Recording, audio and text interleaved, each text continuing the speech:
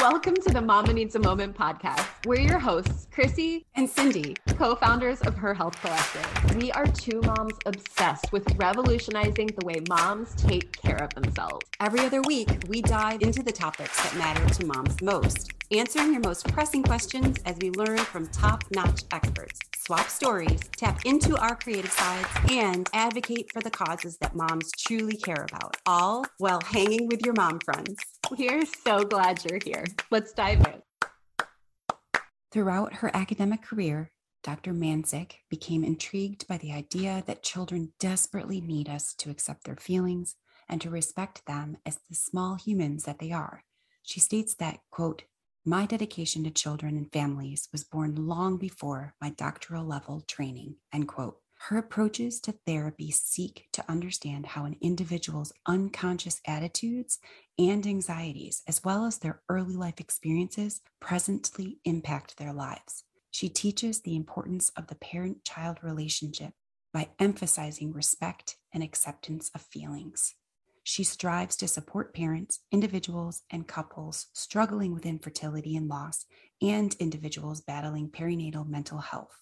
Dr. Hillary helps parents understand what's helpful for kids and why it's hard for us as parents to execute, even if we know what we should do. We talk about all of this and more. You're going to love it. Here's our discussion with Dr. Hillary Manzik. Hi, Dr. Manzik. It's good to have you here. Hi, it's great to be here. Thanks for having me. Oh, we're excited. So I'm going to start by asking some get to know you questions. This is always fun. The first question I want to ask you is, please fill in the blank. Motherhood is. So for me, motherhood is both the most amazing and the hardest thing I've ever done. No doubt. No doubt. And it's always ebbing and flowing. Like there's no consistency with it. And right when you figure out something, change. You're exactly right. Yes. And it's different between kids as well. Mm-hmm. So you're constantly having to reframe and reinvent and just, all that stuff. Yes. And I think it's funny because you can get really confident when you have one kid. You're like, oh, this is how this works. And then you have another kid and you're like, oh, I did not know what I thought I knew. I know. You were supposed to be like the last one. Right. What is going on? Well, I completely agree with you. What do you value most in a friendship? This is a great question. So I think for me, it's authenticity, right? I want to be able to show up as me without any hesitation. And I want my friends to be able to do the same. So like if we have plans on a Thursday night and you are feeling like, you know what, I just need to sit and stare at a wall. I want the kind of friendships where you can text me and be like, you know what, I love you, but tonight I need to stare at a wall. And I'm going to be like, I get that. And that's when it comes stare at a wall with me. Yes, exactly. It's just, where we can really be ourselves and we can get our needs met and not feel like you have to be somebody else. And I think that's just so important in a friendship. Right. I agree. You don't want to be a chameleon. You don't want to have to shift based on the crowd that you're with. You just want to be your authentic, consistent self with each person. And it's harder to find than it seems. I mean, to have that just real connection is a lot harder to find. I agree. And I think for women, we were socialized to be people pleasers. So I think for a lot of us on our reparenting journeys and our healing journeys, we're trying to figure out, okay, how do I not worry more about the person next to me than myself? Right. I know that's work I'm still doing. Yeah. The judgment piece. I know that plays a lot into my insecurities, is the fear of criticism and judgment from other people. If only I could just screen that out, I would be on top of the world. Right? Wouldn't we all? I agree. So agree. What is the most daring thing you've ever done? So I went skydiving when I was 19. So I'd put that up there. But I would also say that starting 2 businesses with 2 little kids for the first one and 3 little kids with the second one was pretty daring. That's up there for me. Oh my gosh, that's amazing. So, okay, we have to pick this apart really quickly one by one. Skydiving, what was your experience like? So, well, and it's funny because at the time, our brains don't develop fully till we're 28. So I was like, yes, this is amazing. This is a perfectly good idea. And my dad was like, why would you want to do that? Why not? I had no fear, which is just wild to me now because I would never do it now. But yeah, I tandem jumped out of an airplane and I had to go out backwards because of the way that we were strapped together. So I had to like literally just like stand there and fall and trust that I was going to make it to the ground. Hi guys. Yeah. See ya. And I had no fear. It's really wild. So that was cool. The first minute you just like free fall and it's so cool. And then you just get to glide and like look at everything. So it was really fun. I did it with a bunch of college friends. Oh, that sounds amazing. And then you started two businesses. That is extremely daring. How? With two kids? With two kids. So to be fair, I had runway because we moved from Virginia to North Carolina because that's where both of our families are. I grew up here.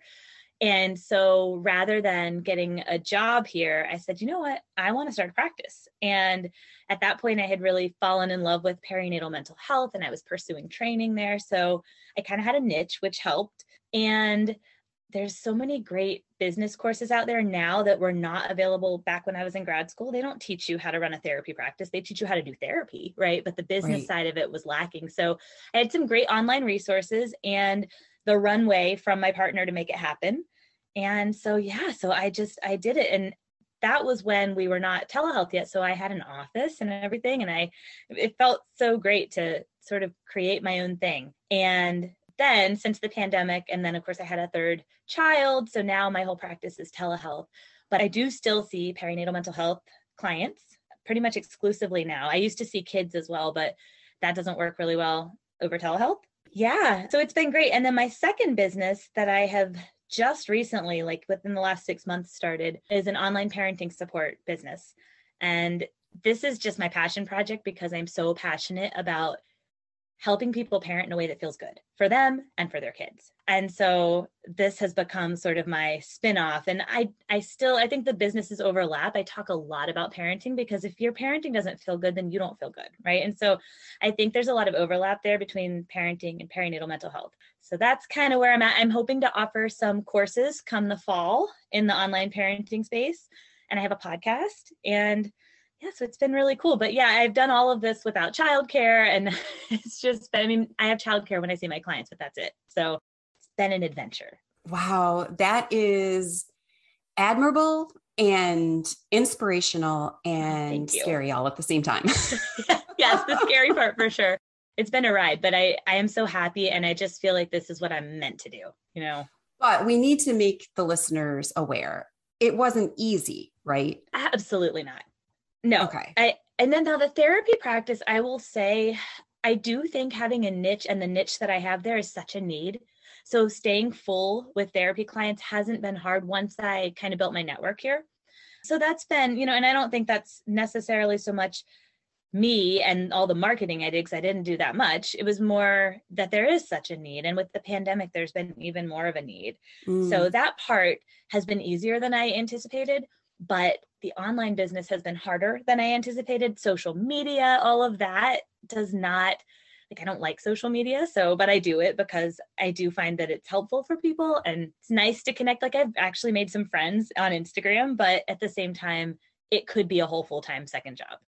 Right. And you don't get paid to do Instagram. So, it's a whole thing. Yes. Absolutely. And when you said you can get insecurity in your parenting from the different sources out there, I really related to that. I find myself in that space. We went from a generation where there was limited parenting resources. There were just a few books that people would resource. And then fast forward into today, we have an abundance of information out there. Overload, accessible over the internet. People read all of these books. And speaking from my own experience, I read the books, I go online and I read the blogs, and all of this stuff crisscrosses. And I'm like, but this parenting style says to do this, and this one says this. How do I know how to discipline my child so that they grow up to be the best adult that they can be? Yes. Oh my gosh. Yes. There's so much out there and everyone has a spin on it, and so what I try to bring, and I don't know how successful I am, but this is my goal. I really try to create a safe place for parents and we're going to talk about what is helpful for kids. We're going to ground that in the research, but we're also going to talk about why it's hard for us as parents to execute on that, even if we know that's what we should do. Like what gets in the way and what can we do with that? Like, that's where the work is. Right. And so and to create a safe space to say like, hey, I teach this stuff and I am messing up daily right alongside you. The goal is not to get to a place where you don't make mistakes. And I think that message, that mindset shift was a game changer for me as a parent.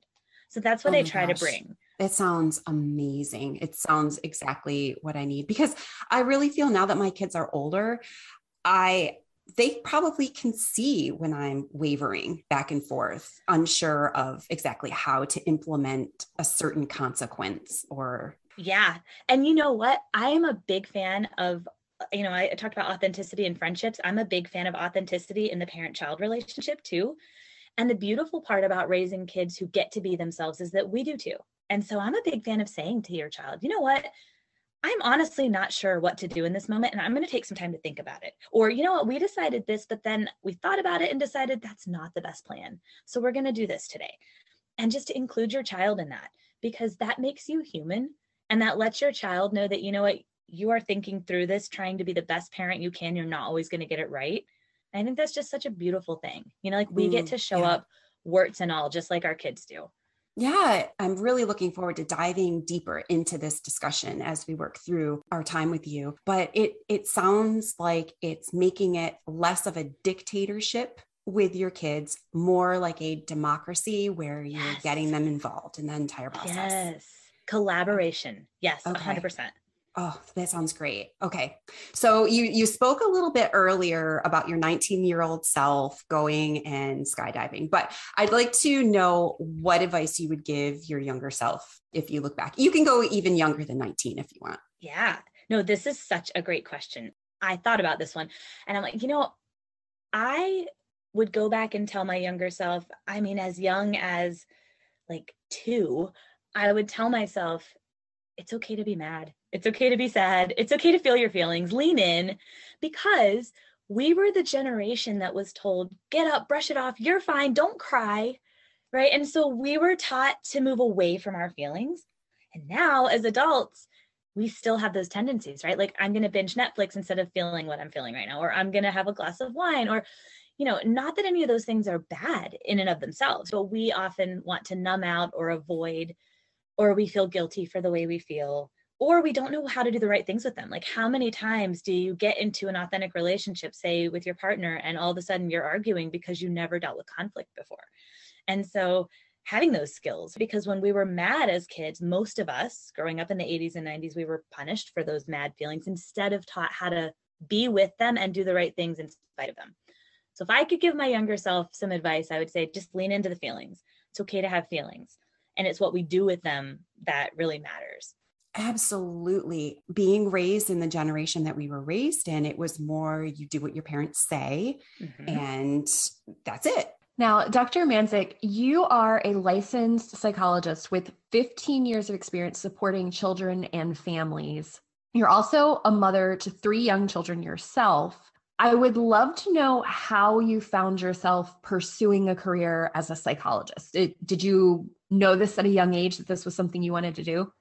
It's a great question. And no, I did not. I think I always knew I wanted to help people. So I actually went into college pre-med, took all the sciences because I was going to be a pediatrician, and realized somewhere around organic chemistry that I did not love the science part of it, right? Like, I got through it, but not my favorite. So I went to UNC. And when I went to orientation, they said, if you're pre-med, don't major in bio or chem. They want to see that you are a well-rounded person. So pick something else that you like. Still didn't pick psychology, pick journalism. And I was actually on an advertising track. So I was going to go, I don't know what I thought I was going to do, go to New York and work for an ad agency, but that's the track I was on. And I picked up psych as an elective.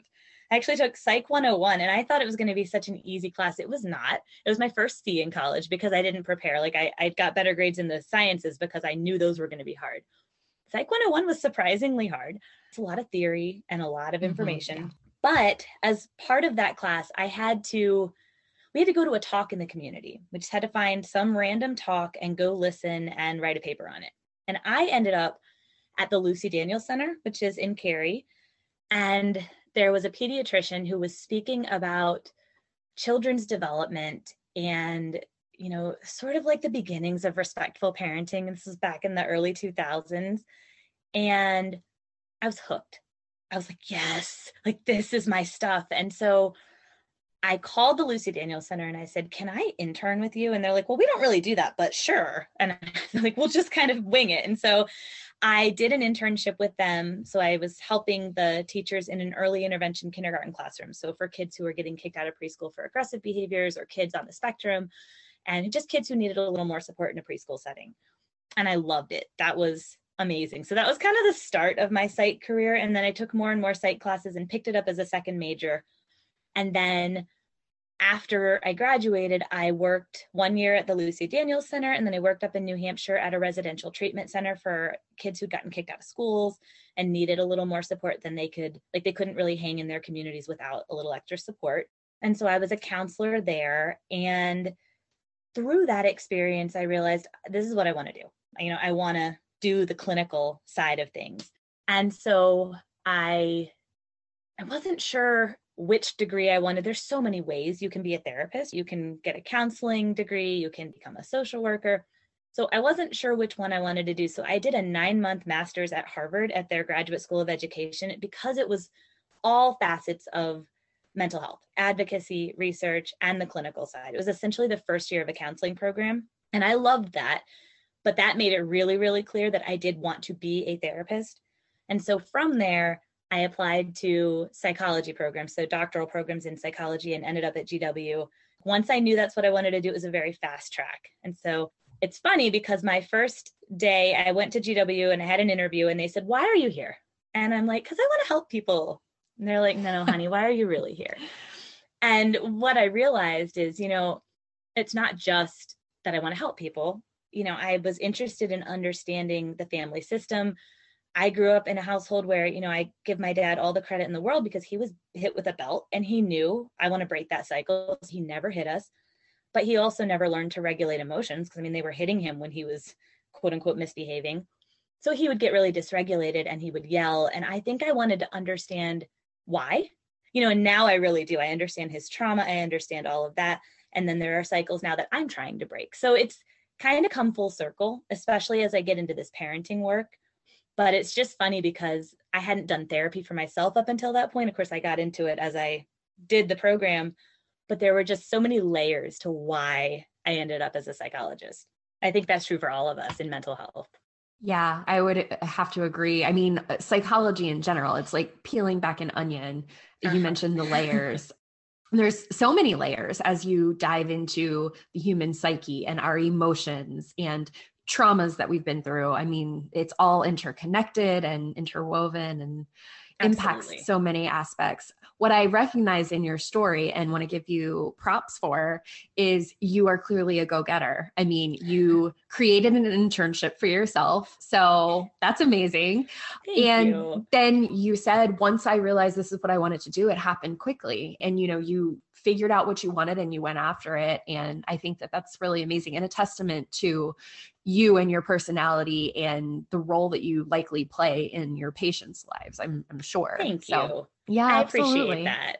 I know that you recently got your certificate in perinatal mental health from Postpartum Support International, which means you've acquired specialized knowledge and training so that you can more effectively support new parents who are struggling. And we know that a lot of new parents are struggling, a lot of them. What led you to pursue this additional certification? So I think, honestly, like most people, most providers in perinatal mental health, I came by it honestly. I don't think, and this is probably true for both of you as well, but I don't think you can really know how crazy the transition to parenthood is until you go through it. And there's not a lot out there to prepare you for that. There's a lot to prepare for the birth and to prepare for, a baby registry. But from the mental health and like the identity side of it, there's not a lot out there. And that's something I'm trying to change, and I'll get back to that. But yeah, so when I had my first child, I was ready to have this like unmedicated birth, this just like kumbaya experience. And turns out he was breech. And so I had to have a C-section. So like the opposite of the birth I wanted. And then I wanted to breastfeed, and he had a tongue tie, which thankfully we caught and got the right help and the right support at the right time. But the first 2 weeks of his life was just a constant struggle. And so, and nobody told me that it was going to be like that. And then I think also sleep deprivation and your hormones are shifting. And I wouldn't say that I fell into a depression, but I was certainly headed there. And I think, so what we know is that if you want to breastfeed, but you can't, that's a risk factor for mental health issues. And also if you're feeling forced to breastfeed, both of those things can lead to mental health issues. But just biologically, if you stop breastfeeding in the first 3 or 4 months, your hormones will drop really quickly. And that leaves you really vulnerable to depression and anxiety. So if I hadn't gotten the right breastfeeding support at the right time, I think I would have gone into a pretty dark depression. I definitely was headed that way. And I was able to sort of come out of it because I did get that support. But then I had a miscarriage in between my first and second kids. And so that was a whole thing. You know, once you go through that, it's like the innocence of pregnancy is kind of rocked for you. And so then I had postpartum anxiety with my second, I think as a result of that, going through that loss. And so I realized, I was just like, man, parents need a lot of support. Like, this is intense. And as I connected with more moms and friends and heard more stories, it just became apparent to me, everybody's got a story. Nobody has this perfectly like smooth sailing reproductive journey. And if you had that, maybe you really struggle with breastfeeding, or you have a developmental delay or something else that you're dealing with. And it's just really hard. So I found Postpartum Support International through a colleague and then did their training. They are amazing. It's an amazing organization. And yeah, and I really love what I do. Every day I feel like I am helping people get back to parenting in a way that feels good, whether I'm doing therapy or through the parenting business. Like, that's ultimately my goal. And it's just been really amazing to be able to be on this journey with people. Yeah, what you're doing is so incredibly important. And I wish that it was something every new parent had not shoved in their face, but shoved in their face. Yes, I agree. Oh my gosh, in a very gentle, welcoming way. Right. But it's something, I mean, I had so much shame around the idea of needing therapy and not, the fact that I had postpartum anxiety, and I felt the need to try to hide it and brush it under the rug and power through, because I'm a power through kind of person. And Same. I feel like things would be so different if it was just par for the course. It was just, it was an accepted form of postpartum treatment. And it was just something that everybody received. So what your 100%. Work is so incredibly important. I've had the opportunity to talk to a lot of psychologists, but I've never asked this question before, and I have always wanted to. Okay. So I'm going to ask you, how does being a psychologist impact your own personal relationships? I'm thinking of friendships, and, if you have a partner, as a parent, like, do people look at you differently? Do they respond to you differently? Do you find yourself like therapying? Is that a word? Therapy. Right. Being a therapist to yourself sometimes? Yes. I'm so glad you asked, because I think it does make a difference in how people see you. So it was the running joke in my husband's family while we were dating that he was my experiment, like that was just kind of the joke. And, I will occasionally get the, so are you analyzing me right now question. But in general, I find that when I, in close relationships, it's a benefit, because I spend so much of my time thinking about how we think and how we interact. The hardest part is, when I can't turn it off, right? And I just want to be in the moment. And I had a friend tell me once years ago, he's like, you're always here in the moment and also like kind of up here looking down on the moment at the same time. And I was like, wow, that's so true. And that's definitely not always a good thing. And as a parent too, I feel for my husband parenting with me, because he's a great dad. He's amazing. However, parenting is what I'm doing for a living. Like I'm thinking all the time about how to teach this stuff and always getting new ideas about what works and what doesn't. And so I feel like I'm a hard person to parent with in that sense. So I try to give him more space to mess up, because I think sometimes it's fine if I make a mistake, but he can't, and so that dynamic, that's something we've had to work on, or I've had to work on.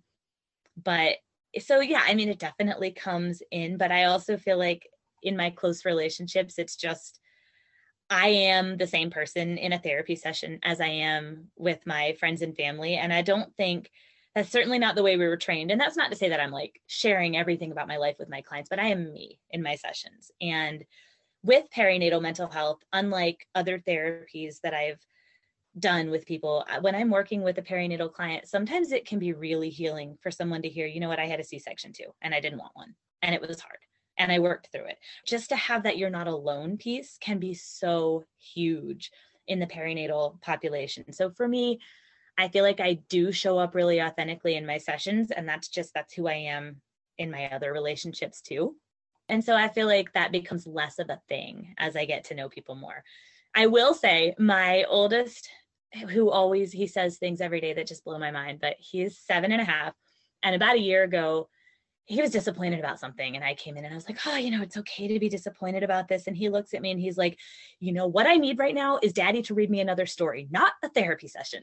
So I was like, okay, all right, cool. So, and also when I do like get frustrated or like speak harshly, both of my older kids will still sometimes look at me and be like, you're a psychologist, and psychologists aren't supposed to talk to their kids like that. Like, okay, you're right. I'm sorry. So there is that. I always wondered if your spouse or your children kind of held you to a higher standard too. So yes. That kind of answered that a little bit. I think my partner does too. I think he definitely, there are moments where he's like, wait a minute. And I'm like, look, I'm human. Like I am not, like I lose my ish sometimes too. So are there ever the situations where the kids will do something and you're both stumped and your partner looks at you and he's like, basically his eyes are just screaming, what do we do now? Yes. Yes. And there are times when both of us are like, I don't know. We need a minute. It's funny. I talk to parents. I just did a podcast interview with someone on how to talk to kids about sex. And yet when I was pregnant with my third and my then 6-year-old was like, so where do babies come from? I definitely had a moment where I was like, oh my God, why is this just me? Where is my partner? Like, why is it just me in this room? And I have to answer this question, keep it together. But I did. I was very proud of myself. So I had the feelings and then I kept it together and gave him the answer that I would hope, but it was not easy. It's definitely, I still had those, oh my gosh, I wasn't prepared for this kind of feelings. That's so funny because we just have gone through that as well. We have 2 girls, so it kind of falls on me to have the talks because the girls open up a little bit more with me being a female. And I had those feelings as well. Why is it always me that gets the difficult right. parenting situations, right? What's happening? Exactly. Well, We've already discussed how one of your big areas of focus is on helping parents navigate the transition to life with a new baby. And we've reiterated so many times already, without a doubt, that this is one of the most challenging, life-altering phases that a family can go through. Yes. In your experience, what elements of this transition cause the greatest difficulties for families? That is such a good question. And I think it's a lot of things. I think one is the fact that you are thrust into this situation where you're keeping this tiny human alive, and none of us have practice with that. I don't care if you babysat. I mean, I babysat tons, but it is not the same thing. And it's 24/7 and you are so sleep deprived, oftentimes from the get-go, right? Because you've been up laboring for hours or you had surgery or, whatever it is, like you're not well rested coming into it. And then your hormones are going crazy. And you're trying to learn not only how to take care of this child, but you might be trying to learn breastfeeding, or if breastfeeding's not going well, you're trying to figure out which formula doesn't upset your baby's stomach. And then there's this whole identity piece, because you were this one person before and you change, I think, when you become a parent. And nobody really talks about that. And most of the time we can find and connect with pieces of who we were before, but we're never going to quite be that same person.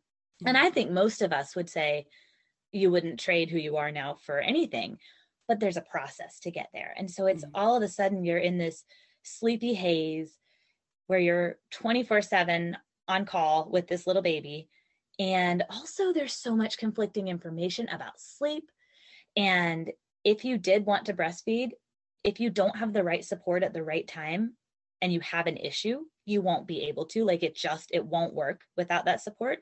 And so if that was important to you, there's a lot of implications there. And then there's the whole partner elements. If you're doing this, if you're doing it alone, that's just hard on its own. It's a whole different kind of hard. But if you're doing this with a partner, there's so much that changes in that relationship too, that nobody talks about. And then you're trying to navigate this together, but you feel like ships passing in the night. And it's a lot. And again, I think it's the fact that we are not prepared because you don't know that you need to prepare for this. It's not a pain point when you're pregnant because you don't have a clue what is coming for you. And there's not an easy way to help people understand that. It's all of those things that just makes it a really challenging time. Yes. We are pretty open, my husband and I, sharing that with each child, we have 2 girls. So with each child, we ended up going to therapy because it was a time in our lives where the difference in communication was completely obvious. And just the strain that it put on the dynamics of our relationship needed help. It wasn't lack of love. It wasn't, and just normalizing that with couples that are introducing a new baby, that therapy and getting assistance throughout this process is good. It shouldn't be stigmatized. It shouldn't have negative connotations attached to it. Regardless of your situation, it's important. Yes, that is so, so true. And I think, if I could go back and do it over, I would have sought therapy even with my first child, just for the transition, and certainly for the postpartum anxiety with my second. Even as a psychologist, I didn't see in myself that it was a real issue, right? I was like, oh, it's not that bad. Because that's not what we hear is postpartum depression is when you want to hurt your baby, which is actually not true. That's not actually part of postpartum depression. That is postpartum psychosis, and it is super, super rare. So what we hear and what we see on TV about postpartum depression is just not true. It's not accurate, or it's not the whole story, right? And we don't even talk about postpartum anxiety. And then there's birth trauma and trauma. And it doesn't even necessarily have to be in the birth, right? Like, so with my third child, I had postpartum preeclampsia, which I never even had an inkling of that with my first 2. So this came out of nowhere. And so I had to be readmitted in the hospital 5 days postpartum. And luckily I got to have my baby and my partner with me because it was at UNC, which is super friendly to all of that. But it was awful to have to leave my boys who I had just come home and been reunited with, and then to have to leave them for an undefined amount of time. And but my baby was full term and I was fine and she was fine. And preeclampsia doesn't always end that way for people. So even having it sort of mildly and postpartum with a full term baby was really hard, even doing what I do. So I think there's so many things that can happen in the birth, after the birth, that can be traumatic because our brains are already compromised because we're in this hormonal tornado. So we're vulnerable to trauma. And I think talking about that more is really important too, because those things affect you and they affect how you can show up in those early months postpartum. This episode is sponsored by Her Circle, the supportive and welcoming community for moms created by Her Health Collective. Her Circle is a welcoming and supportive community for moms who are passionate about making change for themselves, their families, the community, and the world. Together, this village of women are revolutionizing the way moms take care of themselves.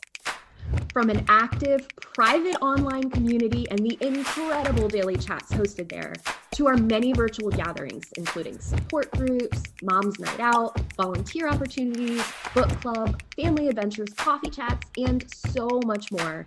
We love providing moms the chance to connect and create authentic relationships with one another. The network of experts in Her Circle are a phenomenal resource and provide great learning experiences for moms on topics ranging from women's health to parenting.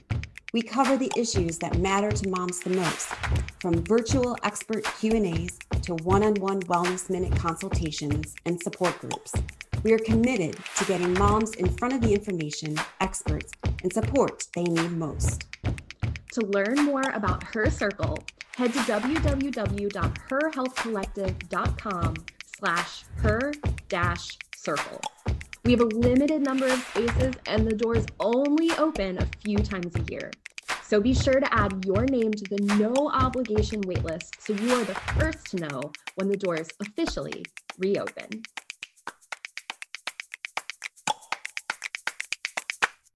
So talking about trauma, having expecting moms or moms that are preparing for pregnancy, understanding what could happen, understanding the transition.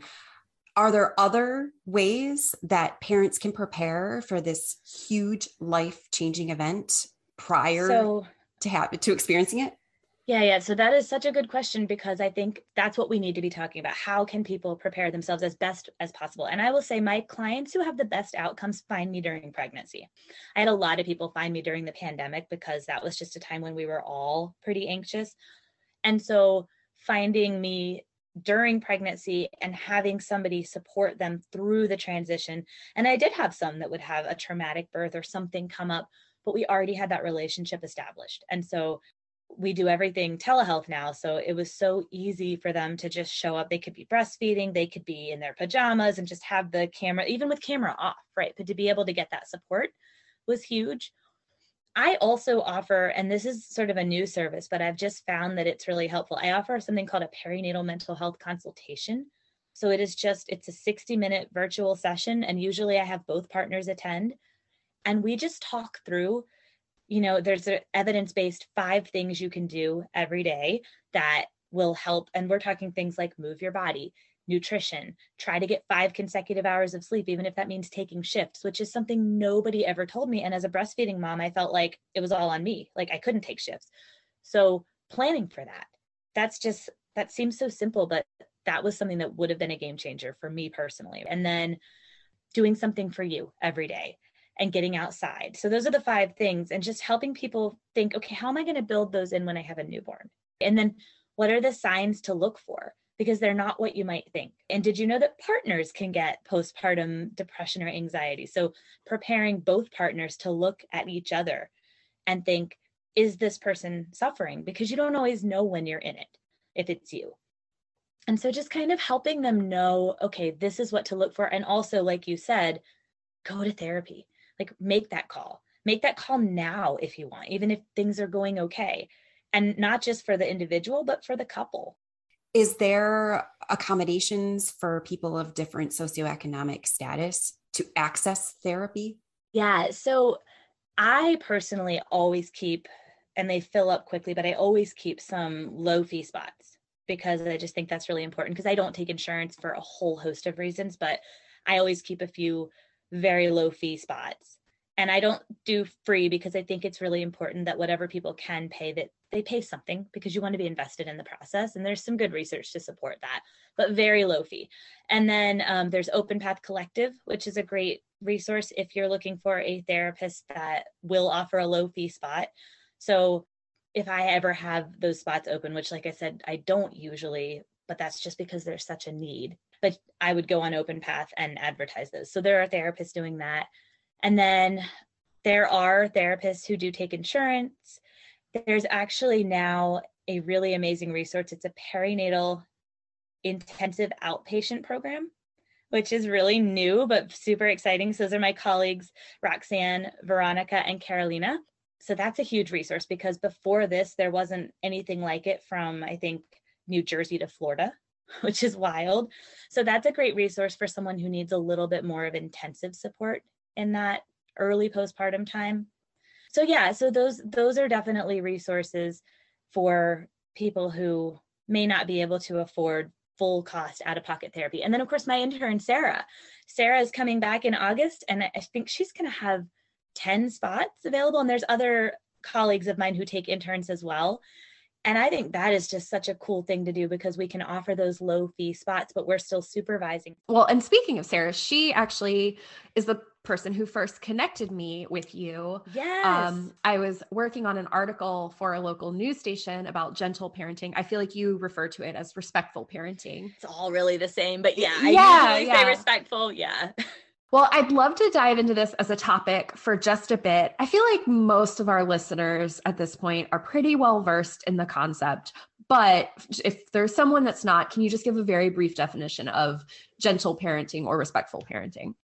Yeah, absolutely. Yeah. So, and again, I think, there's a lot of names for it: gentle, respectful, conscious. I'm sure there's others, peaceful parenting, right? But essentially, the way I define it is it's a way of parenting where both parent and child get to show up authentically and both can get their needs met. Right. So it's not just, I think the way we were raised, it was all about the parents getting their needs met and kids do as I say. And there's other ways of parenting where people might martyr themselves and it's all about the kids. And I don't think that's healthy either. I think true respectful parenting and a truly respectful relationship is where both people, both parent and child, can show up authentically and they can learn and grow and make mistakes. And it's a safe space to do that. And both people can get their needs met. And I do think it's possible to parent in a way where your needs are met as the parent and you're meeting your child's needs. And of course, none of that needs to happen perfectly, but that's sort of how I would define it.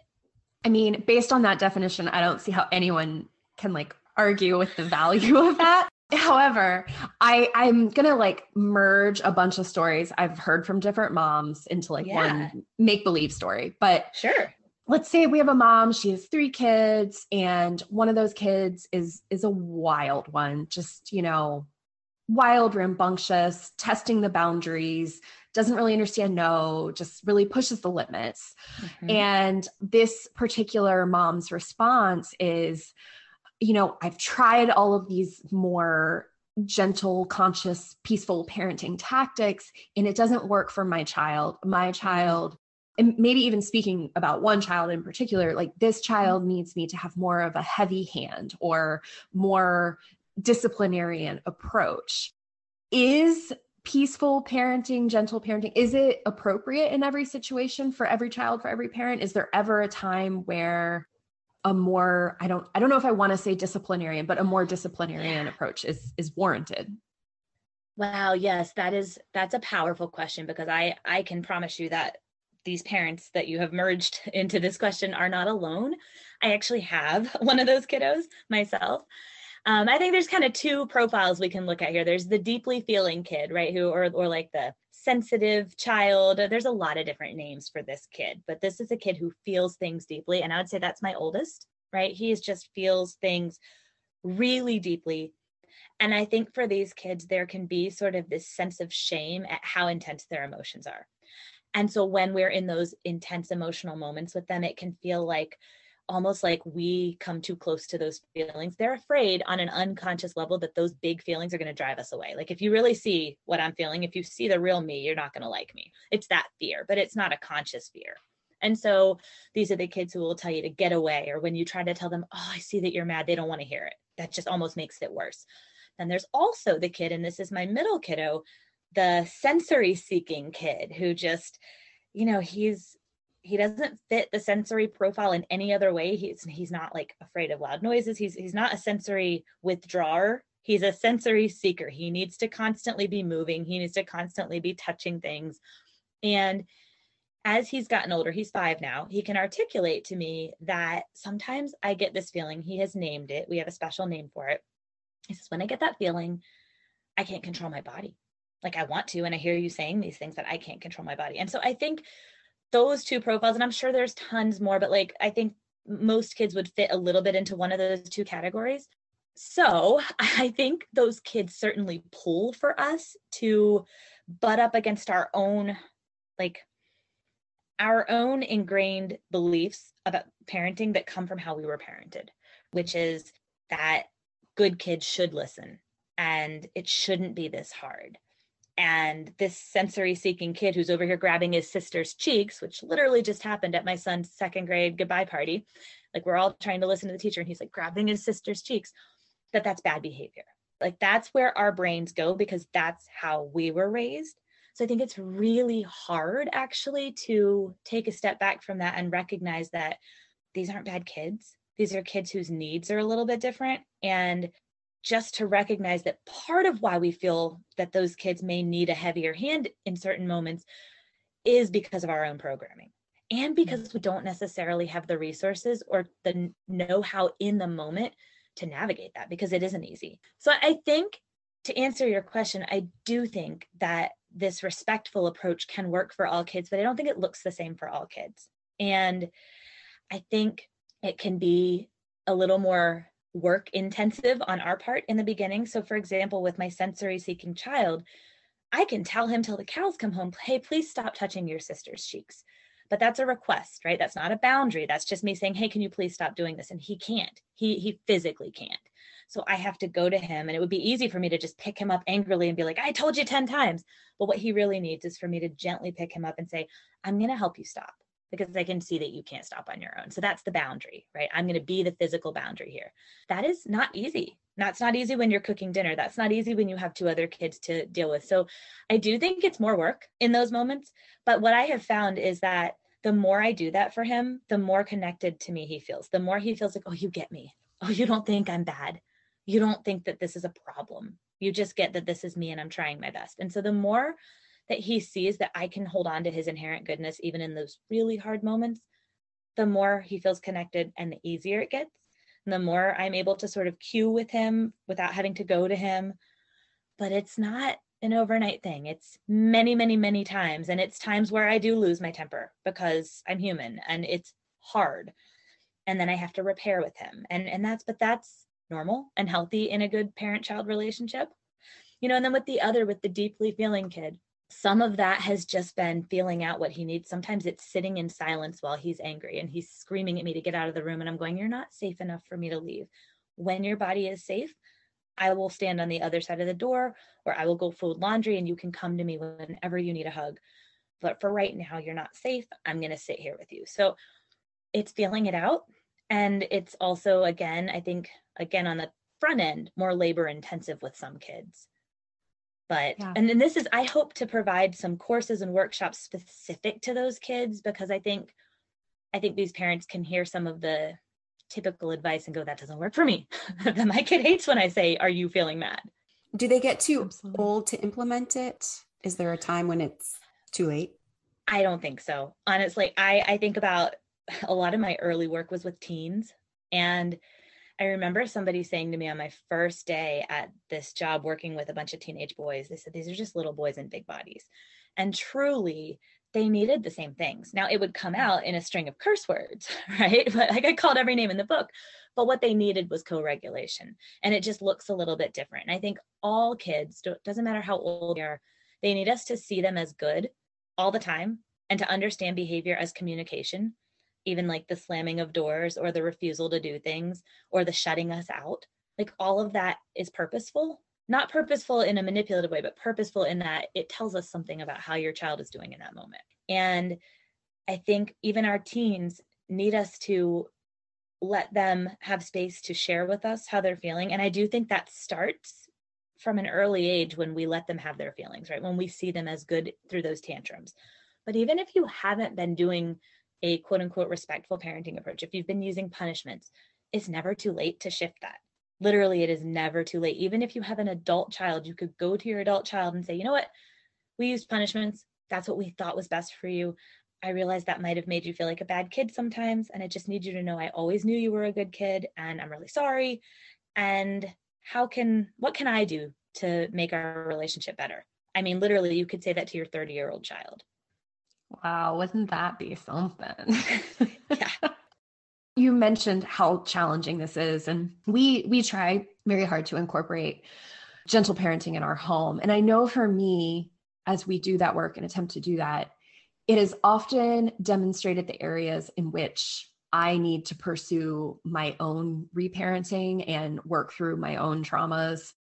It's the behaviors that are particularly triggering. The child engages in a behavior and it triggers me. It triggers something within me. And that is when I have that snap reaction and I can't fall into what I've read and learned. And I know to work very well. I've seen it work very well. Would you say that that is accurate for most parents, that there's that trigger and that need to kind of go back and reparent some of our own past issues and traumas?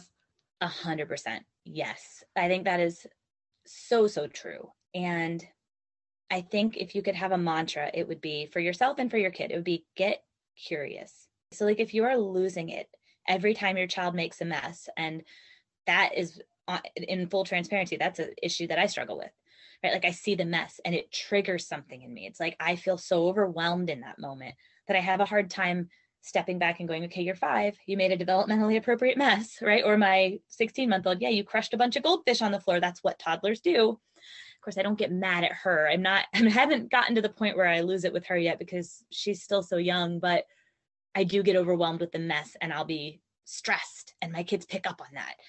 And I'll say things like, clean this up, and I realize that's my own stuff. What is it about mess that feels so triggering? So if I can get curious and say, what is this about? What was that like for me when I was younger? Did I feel like I couldn't make a mess? What was it about staying neat and tidy that had an appeal for me? Was it being in control, right? So I think when we can get curious about those things, then we can make progress. And whether that progress needs to be in therapy with a therapist, or just reflecting on your own, or even letting your kids know, you know what? I know making a mess is part of being a kid. And yet sometimes when you make a mess, I get all stressed and I'm working on it. Just telling your child that can be so powerful. It's so funny that you use that as an example, because that is my life right now. I've said it so many times. So we have a 9.5 and a 12-year-old, and they are both very crafty and they save everything. So Yes. It's clutter. And just like you, I have that same emotion. And while you were talking, I was like, okay, step back. What is it about this stuff? And you remember earlier when we had talked about judgment and criticism, in my mind, I hear people criticizing our living environment, even though they're not even in our house. Yes. You are not alone in that. Yes. And so I get it. I go to the kids and I'm like, you need to pick this up. Let's go around. We're going to do one room at a time and blah, blah, blah, blah. So yesterday our oldest looks at me, she goes, if you didn't want mess, you shouldn't have had kids. And I was like, oh snap. Don't they shine a flashlight on like our biggest struggles? Like, wow, that is so powerful. Oh my gosh. Okay. Yeah. That was a wake up moment. But yes. On your website, you mentioned that you help many parents wrestle with managing tantrums. This is definitely a phase the vast majority of parents will go through at some point. And I can honestly say they don't really go away until the child, we still experience tantrums with our kids being a bit older. Can you talk to us about a tantrum from a kid's perspective? What's going on in their minds?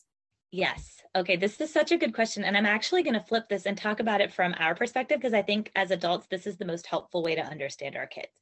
But anyone listening, like, think back in your mind to the last time you had an adult meltdown, right? Like that moment where you lose your ish when you see that you're out of coffee and this it's morning? Not about the coffee. Okay. Right. Like mine was this week too. So like this weekend. So you are not alone, but it's the coffee, or you look in the fridge and you realize you didn't defrost dinner, or it's something small in the grand scheme of things, but it's like that thing is the literal last thing you can take before you completely lose it.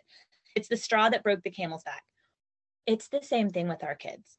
And when you think about, let's just say a 2-year-old, they are constantly having to do things that are new to them. Everything they do is new to them. They are not good at anything because they are new at being human. And so like every day we're doing new things, like we're getting dressed and we're giving them more responsibility. And can you carry this? Can you do this? And they want to do it themselves. And so like, we're not talking about necessarily anything that we would necessarily think of as stressful for our kids. It's just normal doing life stuff that builds up this stress. And Janet Lansbury has this awesome analogy of a tea kettle, where at some point that tea kettle's got to let off steam. And so when your child melts down because you gave them the red cup and that's what they asked for, but suddenly they don't want the red cup, which we're like, like, what is that? That is just the straw that broke the camel's back. And in that moment, nothing feels right for your kid and they just need to let off some steam. And actually, think about with our own adult moments, don't we feel better after we have that good cry over the silliest little thing? We needed to let that out. Same thing with our kids.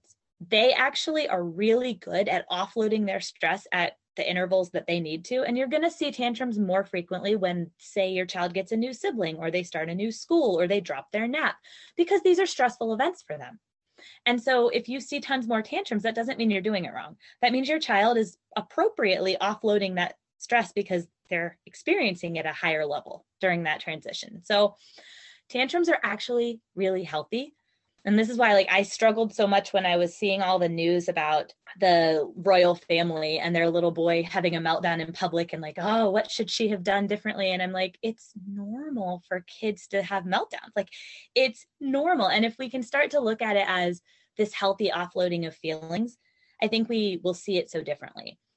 But it can be hard because, I mean, first of all, if we're not comfortable sitting with our own feelings, it can be really uncomfortable from like an emotional and a sensory perspective to sit with a screaming child. So that's hard. And also we hear all these narratives, like, if I was a good mom, he wouldn't be doing this. This lady over here is judging me. I need to get my child to behave. That's my measure as a good parent. And guess what? That's not the measure of a good parent. How your child behaves, not a measure of your parenting, which I know sounds wild. But how your child behaves is a measure of how they are doing inside emotionally, not how you are parenting. And so when we can like welcome those feelings and just say, oh yeah, this is really hard, and not go back on the boundary, right? If you say, you can't get a toy at Target today, and that's why your child melts down, you don't go back and get the toy. You just sit there and hold space. I know, gosh, I get it. You really wanted a toy today. I hear you. I'm not going to let you hit me. I'm going to stop your hand, right? So it's that. And the more we do that for our kids, I do think over time, the fewer meltdowns we will see. And also as they grow and they get better at managing their stress. But yeah, my 7.5-year-old still has his moments. Like, he's finishing second grade and his best friend is moving away. This is the kid we heard about all year. And he really liked his teacher. And just all of those things together, it was a stressful weekend for him. He was sad. And I don't think he was fully aware of that until he kind of got mad at his brother. It came out that way. And then we talked about it.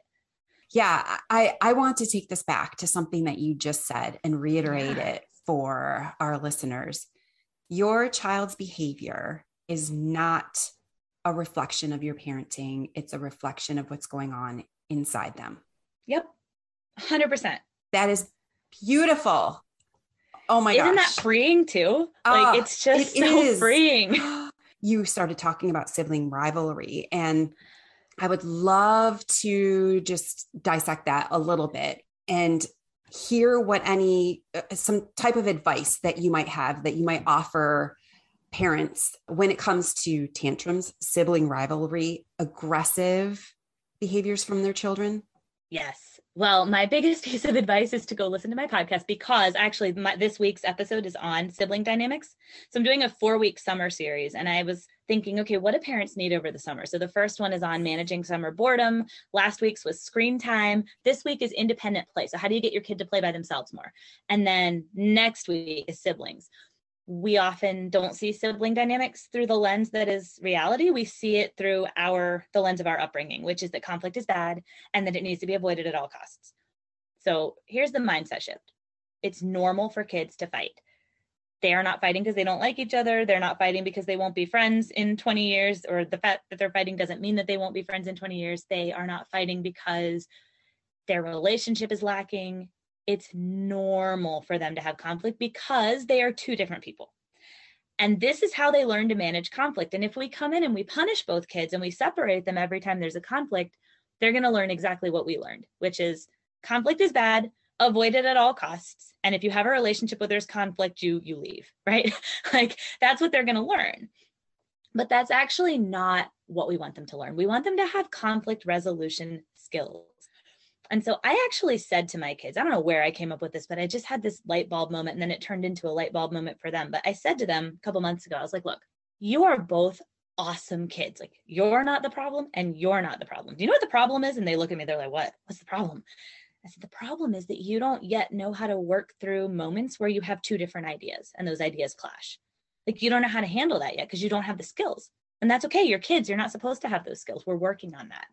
And they were like, light bulb. Like, they were both so comforted by that, because I do think they felt like it was them that was the problem up until that point. So the conflict isn't meant to be avoided. The conflict is meant to be a learning experience. And so as the parent, if we can get out of the role of referee, right, where we come in and go, you go to your room, you do this, you did bad, stop doing that. If we can instead come in as the sportscaster and say, I see a lot of big feelings in here. Or of course, if they're physically, you can separate them, right? But I really get that you two are both struggling. You had two different ideas. There's one truck and two of you. I wonder what you're going to do. So you come in with this attitude of both good kids having a hard time together versus one bad kid who's instigating, or, I mean, that might be what we see, but there are two sides to every story. And it's funny because my husband and I were having this discussion. We were disagreeing about something, and my son came to us in the middle of that literally yesterday and was like, well, there's two sides to every story. So, and I was like, yes, like parenting win, you know? I'm over here laughing, and I'm going to channel my inner Thelma by saying, Jinkies, are you in my head? I love it. Like, oh my you're gosh, saying great. everything that I'm dealing with right now, and just in general, what my mind does and not how I'm handling their arguments. So thank you. Yeah, of course. No, I think it's really hard. I think, again, like we were all punished when we fought with our siblings, and that's just what our parents knew. It's not that they didn't care. It's they did their best. That's what they knew to do. But we know better now, so we can do something different. And I think what we know is empowering, right? Because it actually means we have to do less. We don't need to go in there and fix it. We need to keep them from, hitting each other and whatnot. But outside of that, we don't have to fix it for them. And yes, there are times when I'll say it's too tricky to play together right now. Let's take a little break, and I'll facilitate that. But that's not all the time, right? I try hard to keep them together and help them work through it. So much good stuff, Dr. Hillary. Thank you. As we wrap up, we just want to finish with one final question. And it's simple but complicated at the same time. What message do you think every mom should hear? This one is an easy question for me to answer. And I will say this: you're doing a great job. You're the perfect mom for your kids or your child. You're doing a great job. And if you look at yourself and you only see your mistakes, just know that that is a product of your upbringing and that you don't need to be perfect. Actually, we need to get it right about 30% of the time, says the attachment research. 30%. That means 70% of the time you can make mistakes. As long as you repair those mistakes, you're good to go. And I do have a whole podcast episode on rupture and repair. I do have a whole episode on aggressive behavior. So if you're looking for like a deep dive into one of these topics, I kind of take a topic and just talk about it for 20 minutes. And all of my episodes are pretty short because, life and mom life, right? So it's hopefully an easy listen. But if you're wondering what that repair process should look like, I talk about it. I go in depth about what to do, what to say, and also why we can let go of so much of the stress we put on ourselves and the expectations we put on ourselves to be perfect, because that's just not ever how parenting was meant to be. So I would say you are doing a great job, and you are the perfect mom for your child. Thank you so much for being with us today. You are so welcome. I also will say I have a free resource if anybody feels this would be helpful. It's called 6 Mindset Shifts to Transform Your Parenting. So you've heard me mention a couple of times today, the mindset shift here. For me, that was the game changer, was shifting my perspective on these things. The doing and the how-to came after that. The mindset shift was first. So I have a free guide. You can go to raisedresilient.com/mindset. So for any mom or dad or parent who is listening and thinks, I really would love to know what mindset shifts are going to help me, there it is. I even have like a printable. So that's just another resource for listeners if that's something that would be helpful. And thank you so much for having me. I'm so grateful to be here. This is a great conversation. Thank you for changing my life today. Yay. I'm serious when I say that episode was a life changer for me. There were so many great takeaways. Here are our top 3. Number 1, a big area of focus for Dr. Hillary is helping parents navigate the transition to life with a new baby. She explained that most expecting parents don't know that it would benefit them to prepare for the change, mainly because they don't have a clue what's coming. And there's not an easy way to help people understand that. It's a really challenging time. We need to be talking to expecting moms or moms that are preparing for pregnancy about what could happen so they have a better understanding of the transition as best as possible. Some of her suggestions included to find a therapist during the pregnancy and throughout the transition, She provided 5 evidence-based things that you can do. Number 1, nutrition. Number 2, move your body. 3, trying to get at least 5 consecutive hours of sleep, even if you need to take shifts. Number 4, doing something for yourself every day. And 5, getting outside. Helping to educate partners on what to look for in each other for signs of postpartum mental health struggles is also extremely important. Number 2, in the episode, Dr. Mancik defined a type of parenting called respectful parenting. This is also called by other names such as peaceful, gentle, and conscious parenting. In her definition, she explained that it is a way of parenting where both the parent and child show up authentically and get their needs met. Both get to learn and make mistakes. In her opinion, the respectful approach to parenting can work for all kids, but that it doesn't look the same for all kids. She used her 2 children as examples, explaining how their needs are different and how she uses this approach with them. She further explained that this approach is about recognizing that both you and your child are human. You will both lose your temper, but repairing with your child is important to creating a healthy parent-child relationship. Children are also never too old to implement this process. Remain curious of their feelings and what their behavior triggers in you from your upbringing. Number 3, we discussed conflict in sibling rivalry. Dr. Hillary said that there needs to be a mindset shift. Looking at conflict as normal rather than from the lens most common from previous generations that conflict is bad. It's normal for there to be conflict between siblings because they are different people. When they have conflict, they are learning how to manage it and building conflict resolution skills. It's meant to be a learning experience. Of course, there are times that need to be facilitated and they need to be kept from getting physical with each other. But recognizing that as parents, we don't have to rush in and fix all the conflict for them. Dr. Mancik encouraged parents to come in with an attitude that all are good kids. They're just having a hard time together, rather than one kid who's instigating the situation. Hi, friends. We've enjoyed hanging out with you. Follow us so you're the first to know when we drop a new episode. If you enjoyed your time with us, let us know by leaving a review. We always love hearing from you. Until next time, stay true to you.